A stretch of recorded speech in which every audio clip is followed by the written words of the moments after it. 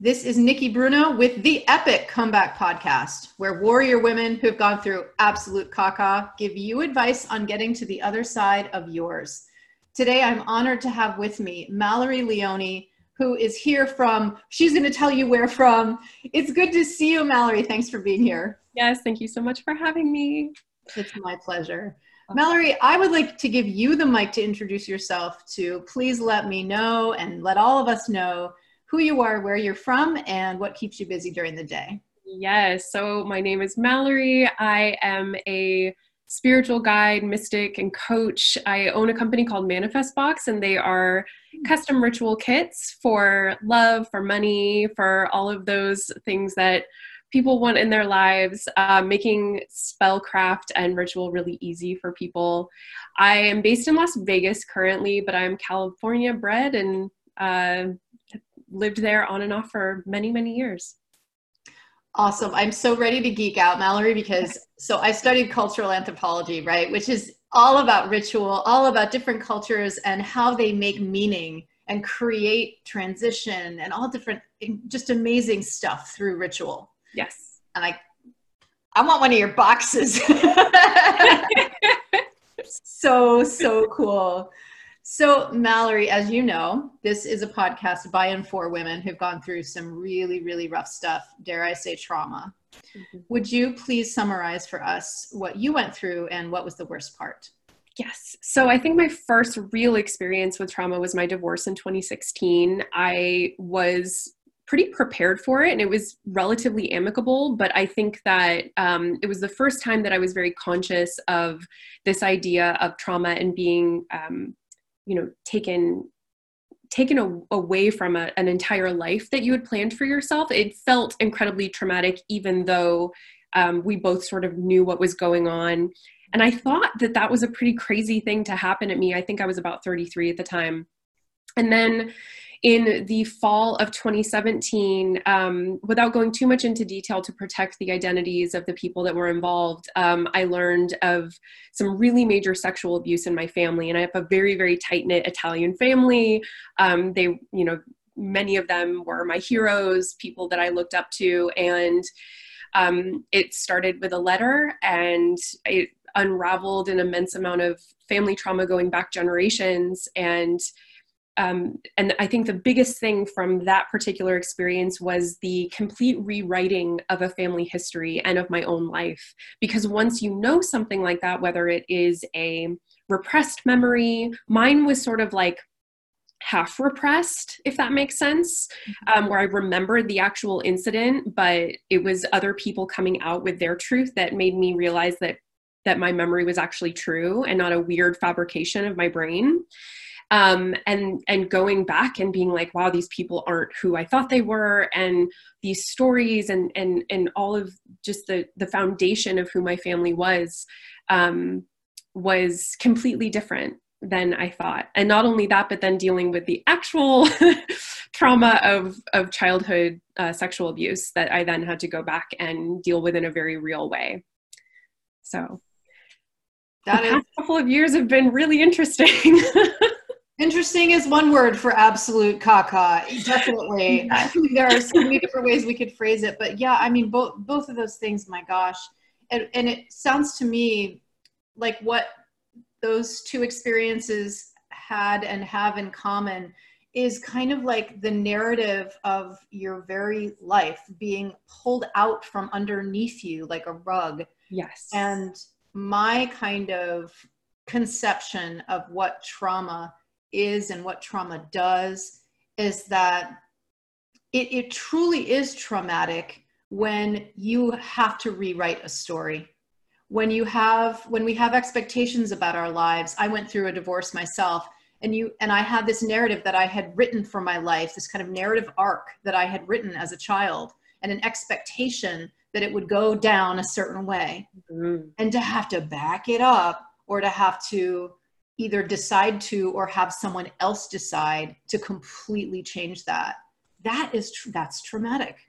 Absolutely. And whether it is your future and, what does your 401k look like without your partners? And what does raising your child look like without your partner? And where are you going to live? And what will your day look like? Everything from the most minute details to the biggest, most macro sort of look at your life, to going back and rewriting your past and looking at these people or this person in your life, someone who maybe was a hero to you or who meant a lot to you, and then realizing that it's much more complex than that. You know, maybe they're not evil, maybe it was much more complicated.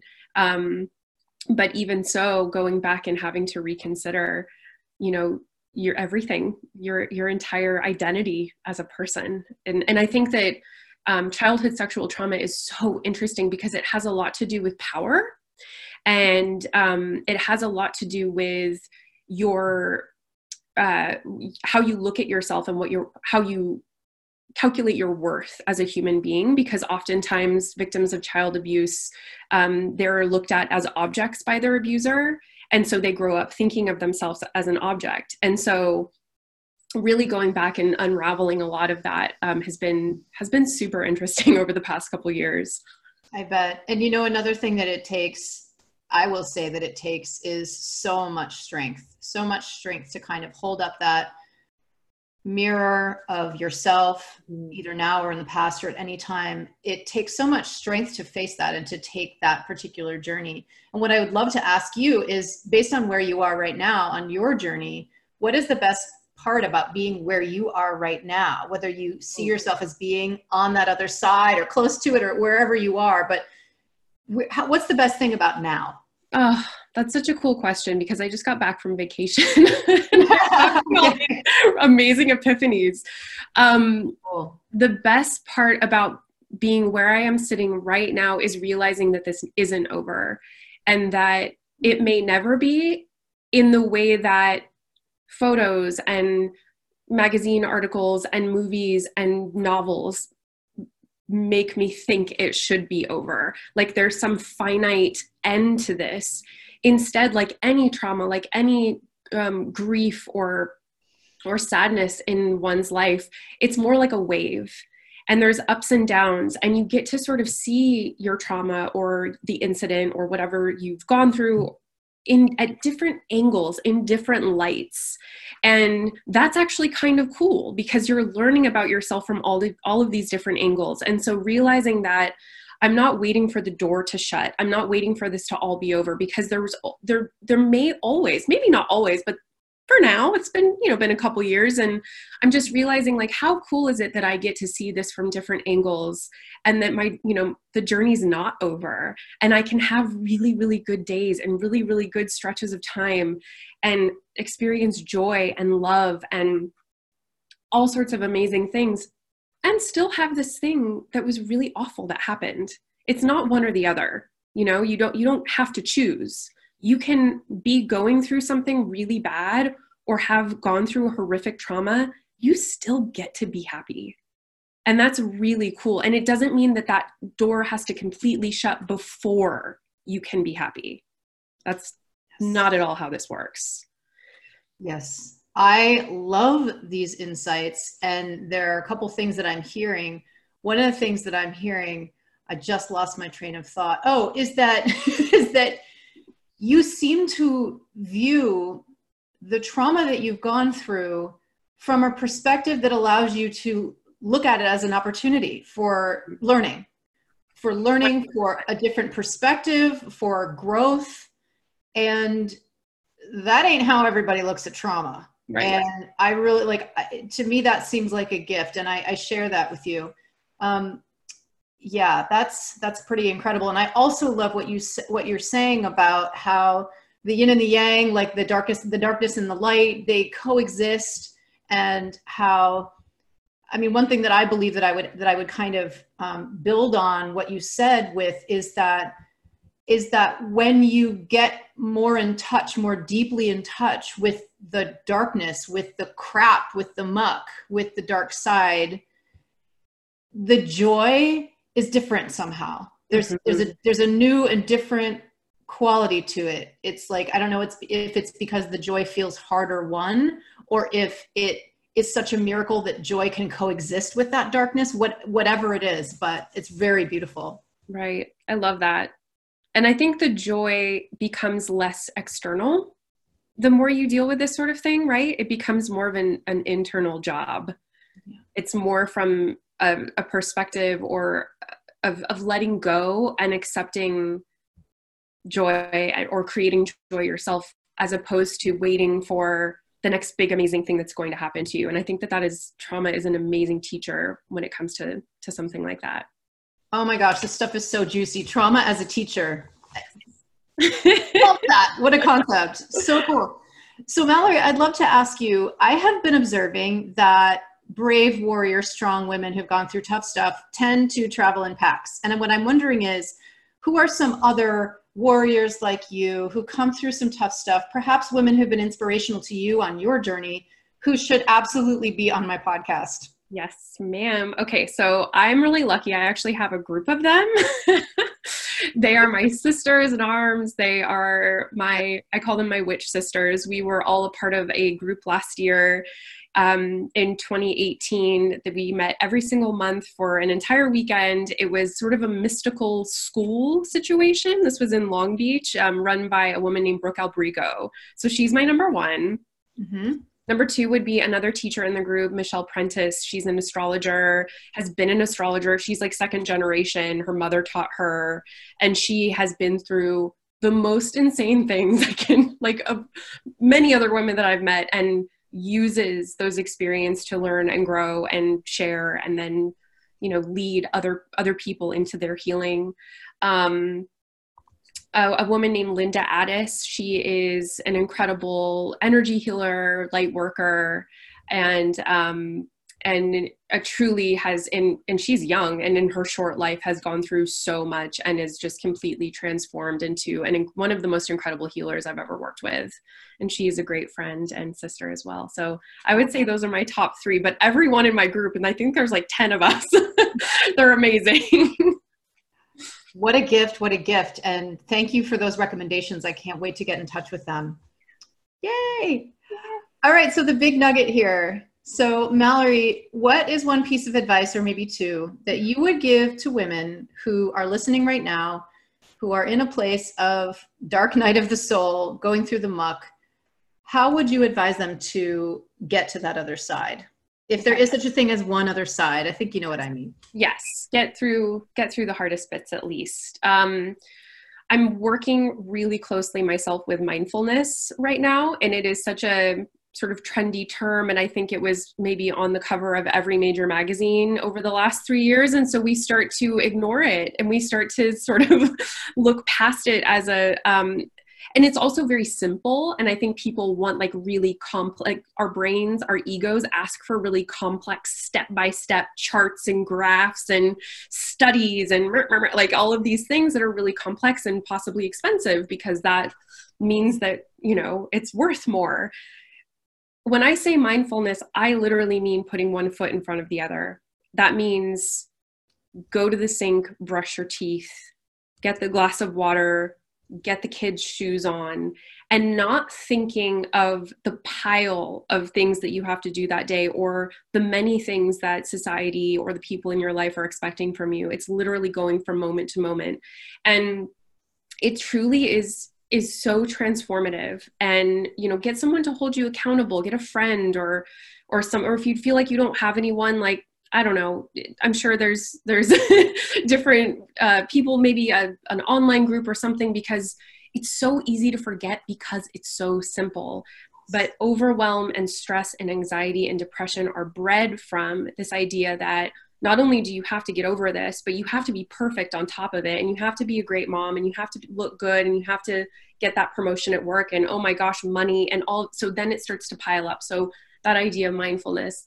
I also really, really want to let go of the idea that I tell my clients, like, when you're done, you're dead.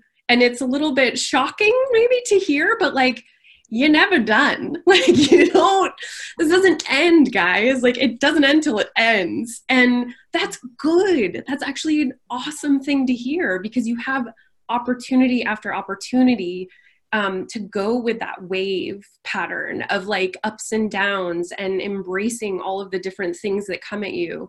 I hate the idea that there's a program you can go through or a book you can read or even a podcast that you can listen to where then you do it and you do those steps and like, we're good. It's much more of a, it's nonlinear. This process is so nonlinear. And so the second you start to embrace the idea that you're never done until you're really done, a lot of pressure let up, right?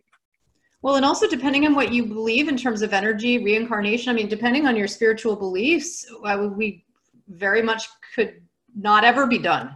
Right. Yeah. Exactly. Just depending. Absolutely. Yeah, but I love that. Don't expect the process to be linear.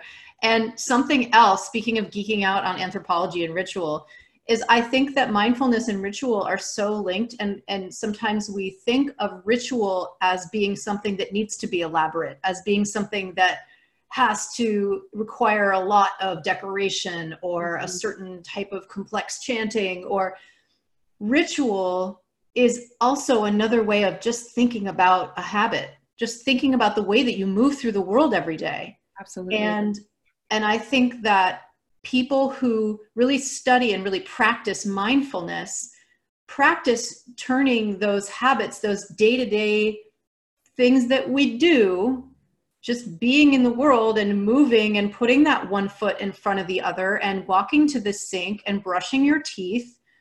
Those are habits that also are ritual. They're ritualistic. Washing your hands.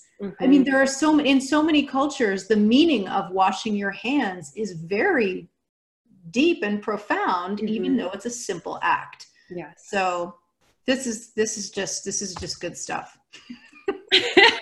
So good. Good stuff. It's so good. Rock on. I love your advice. I love it. And I wanted to ask you, my last question, Mallory, is, since we're all about being epic here, if you could have any superpower that you don't already have, what would it be? Okay. I love this question. Mine would be to go back in time, assuming that I could go without affecting the future at all, just to observe. I think that like historical context is so important.